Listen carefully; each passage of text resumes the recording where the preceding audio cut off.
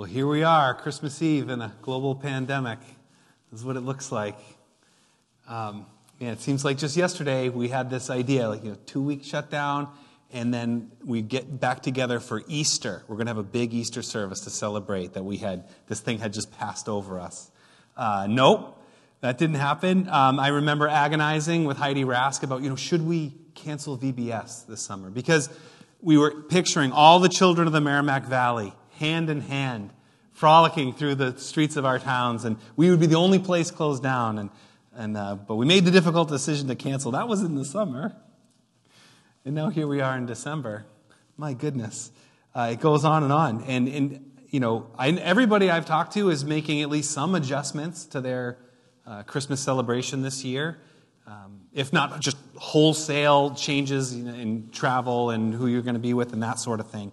So a lot of changes. I think we all feel like, I wish we could just kind of go back to the way it was before, maybe a little simpler, not so challenging. It's amazing how quickly life can change on us like this, and especially as this drags on.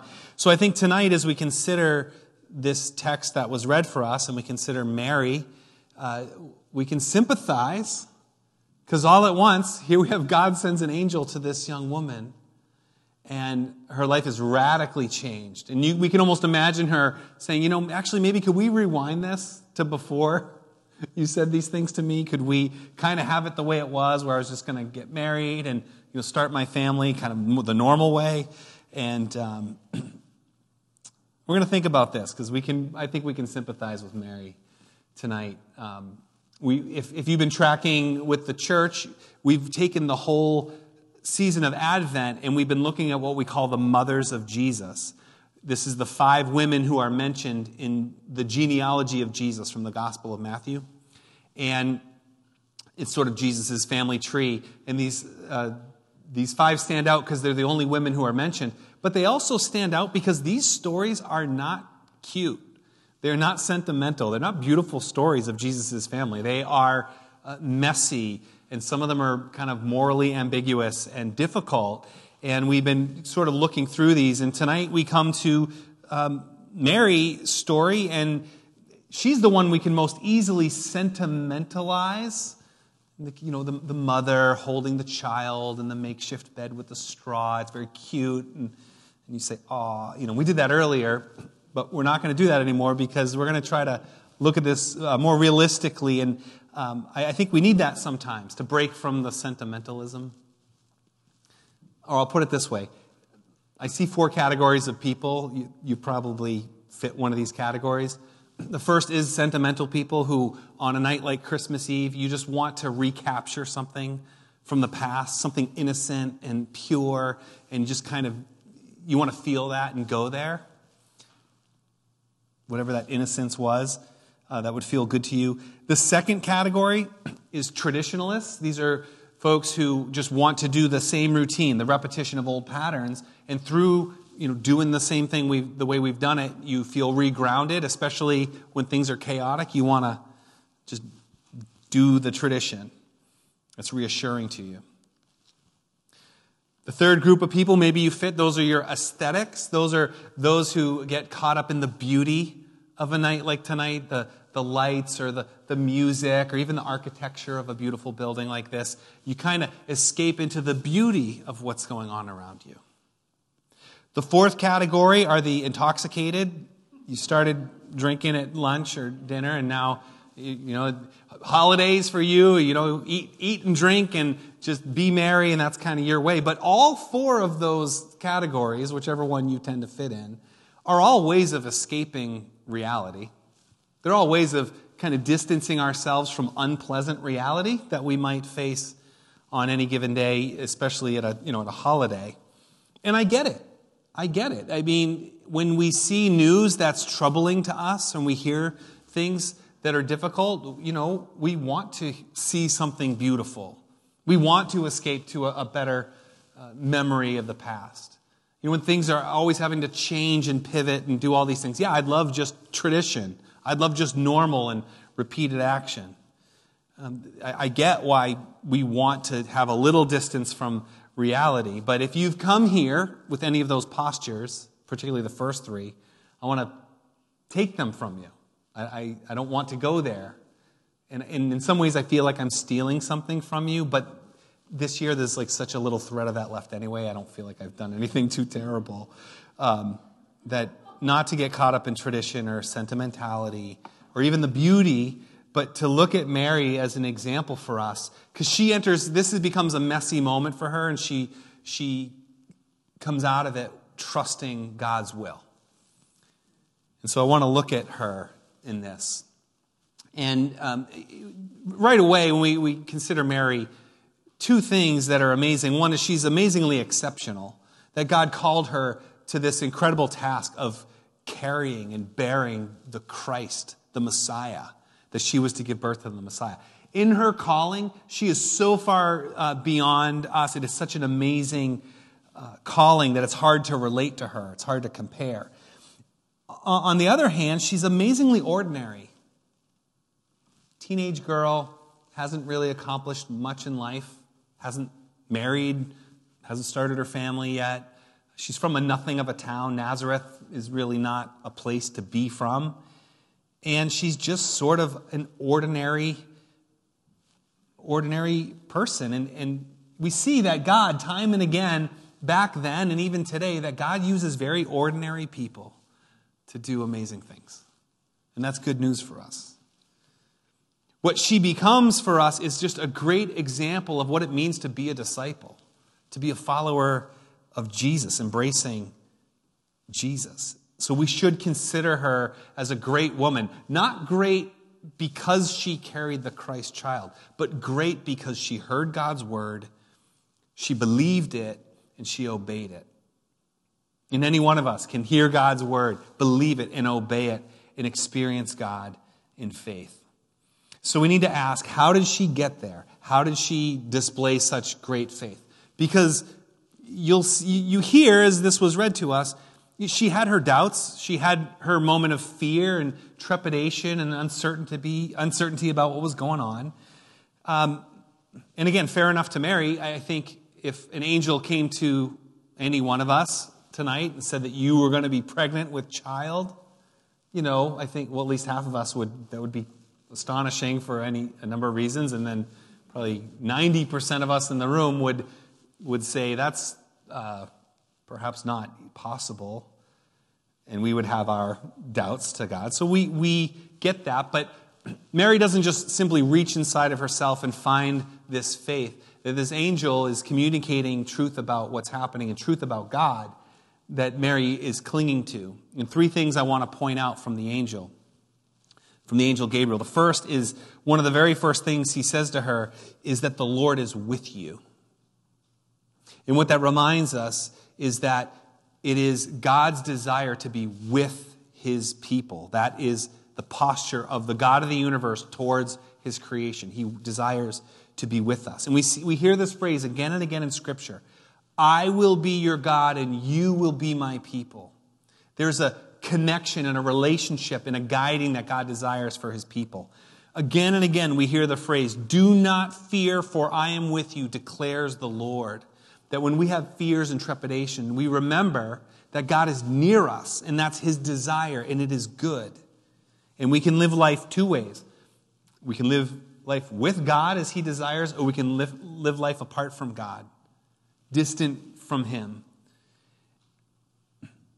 But we want to be connected to God.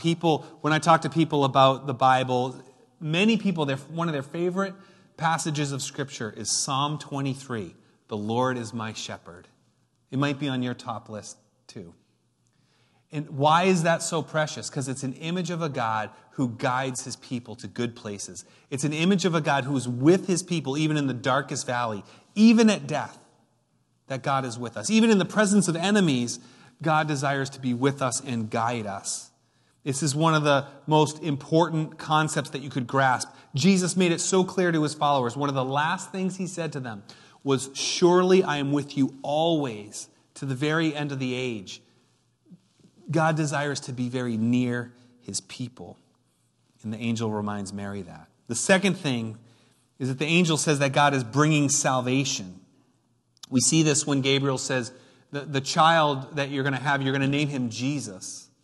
The name Jesus means the Lord is salvation, that this child is bringing salvation. The angel also says this is the child will be known as the Son of the Most High. This is the Son of God. This is God in the flesh who has come to earth. That means that cute little baby in the manger is the God of the universe. And we can't just look at him sentimentally. And we can't then look at Jesus as he grew and taught as nice teaching or good philosophy. This is the God of the universe walking around, explaining to his creation what his kingdom is all about, who he is, saying, I am the way and the truth and the life, and no one comes to the Father except through me. We can't just look at that and say that's nice and good. We have to submit to it. This is the Creator God. So therefore, Jesus is higher than anything as he comes to save. But also we see that Jesus is lower than any other. Think of any other religion or concept of God or philosophy. That here we have the God of the universe makes himself so weak and so fragile, taking on the human condition. But he had to. He had to become human. He had to become weak. He had to become killable and even die because he came to stand in our place. He had to take on the human condition to live the life that we could never live.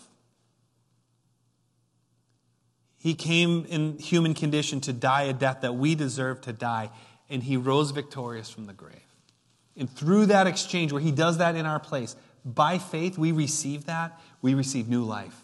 We receive forgiveness of sins. We receive eternal life in him because he gives his life for us.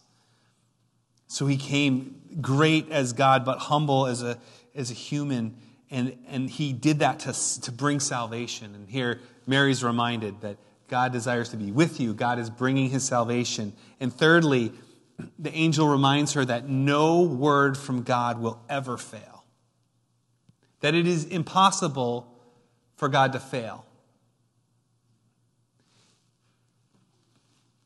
That's why the angel reminds her that this child will be the king in the line of David and will rule over the house of Jacob. This is the one who was long promised for hundreds of years. This is God's promises being fulfilled in this child. That every promise of God comes fulfilled. Maybe not in the timing that we would like, maybe not in the way that we think it should, but it perfectly gets fulfilled and God will never fail. And when Mary hears these things, that God is with her, that God is bringing salvation, that God will not fail, she then says, I am the Lord's servant. May your word to me be fulfilled. She moves beyond her fears, beyond her trepidations, and she by faith accepts God's will for her life. So then how can we also embrace and accept God's will for our lives? Because typically, from my experience, God doesn't send an angel to sign you up for his purposes. And people say, well, yeah, if God sent me an angel, of course I would believe. Of course I would follow that. Would you though? Look at what this angel is telling her. He's telling her that she's going to become pregnant. She would have to know. She would, when you hear you're pregnant, you go through all the things in your mind. She knows she's not married. She knows how she will be viewed in her culture, being pregnant. She knows how the child will be viewed as illegitimate. And sure enough, that comes to pass. And when Jesus grew up, there was all kinds of speculation and talk about who he was and where he had come from, his illegitimate past. The angel is asking something pretty amazing and astounding here. So when we think about, how would I embrace God's will? God's will is the safest place to be. It's very safe in the sense that God is with you, that he's unfolding his salvation, and that he is that he can't fail. But it's also a very dangerous place because he could ask anything of you. This is the God who came from heaven to earth, who lived his life and who suffered and died, that anything he would ask you to do, he's already done. He went before. Any suffering or illness or even death that you would have to face, he's already done. He can ask anything of you. And in that sense, it's actually a dangerous place to be. So maybe we just have our fears and our doubts and we don't have all the answers, but we need to remember the same exact things that Mary needed to know, that God will never leave you. He is with you. That God is saving you. That is his desire, and that he will not fail. He can't fail, and nothing is impossible for God. And we just simply get to that point and we say, I don't have all the answers. I don't think I even understand this completely, but I'm the Lord's servant. And I'm going to say yes. And I'm going to believe. So my question to you tonight that I want to leave you with is, what is God calling you to say yes to in your life? What important thing is God nudging you or showing you and you need to say, yes, I have fears, I have trepidations about this, I don't have all the answers, but yes, I will trust God's plan in this. I'm going to pray later, and as I pray, you might just pray yes to God in that. Maybe tonight you're not ready for that, and that's understandable. One practical suggestion is maybe you need to talk to someone else about it or work with other people to understand what God is calling you to. God doesn't just leave us alone. It's not just us and the angels and God. We have each other. Even in this account, Mary has her relative Elizabeth, and the angel reminds her, hey, Elizabeth is going through some stuff too. God's making promises to her, and then they're able to get together and to celebrate together and to have a common experience together, Mary and Elizabeth. And we do that as a church. We gather together. One practical way to do that is through one of our small groups. This year, we've actually seen a great increase in participation in these groups because a lot of them are meeting online, so it's pretty simple to join up and check them out and meet with other people. But that's sometimes helpful in the process of understanding what God is calling us to, is to be with others and to pray with others about that. But maybe tonight your step of faith is really a first step of faith. Maybe you've never felt like you've had a moment where you've said yes to God about anything.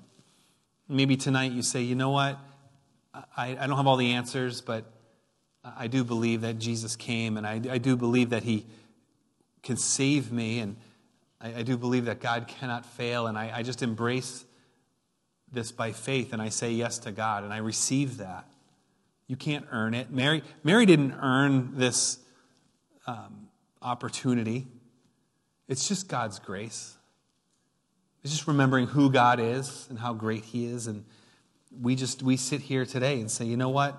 I'm not going to push it aside anymore. I'm not going to put it off. I'm going to say yes to God. I want to experience him. I want to experience this by faith. Let us pray.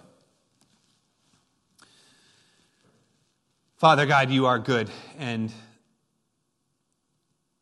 for whatever you are prompting in the hearts of us sitting here, we say yes. We trust you.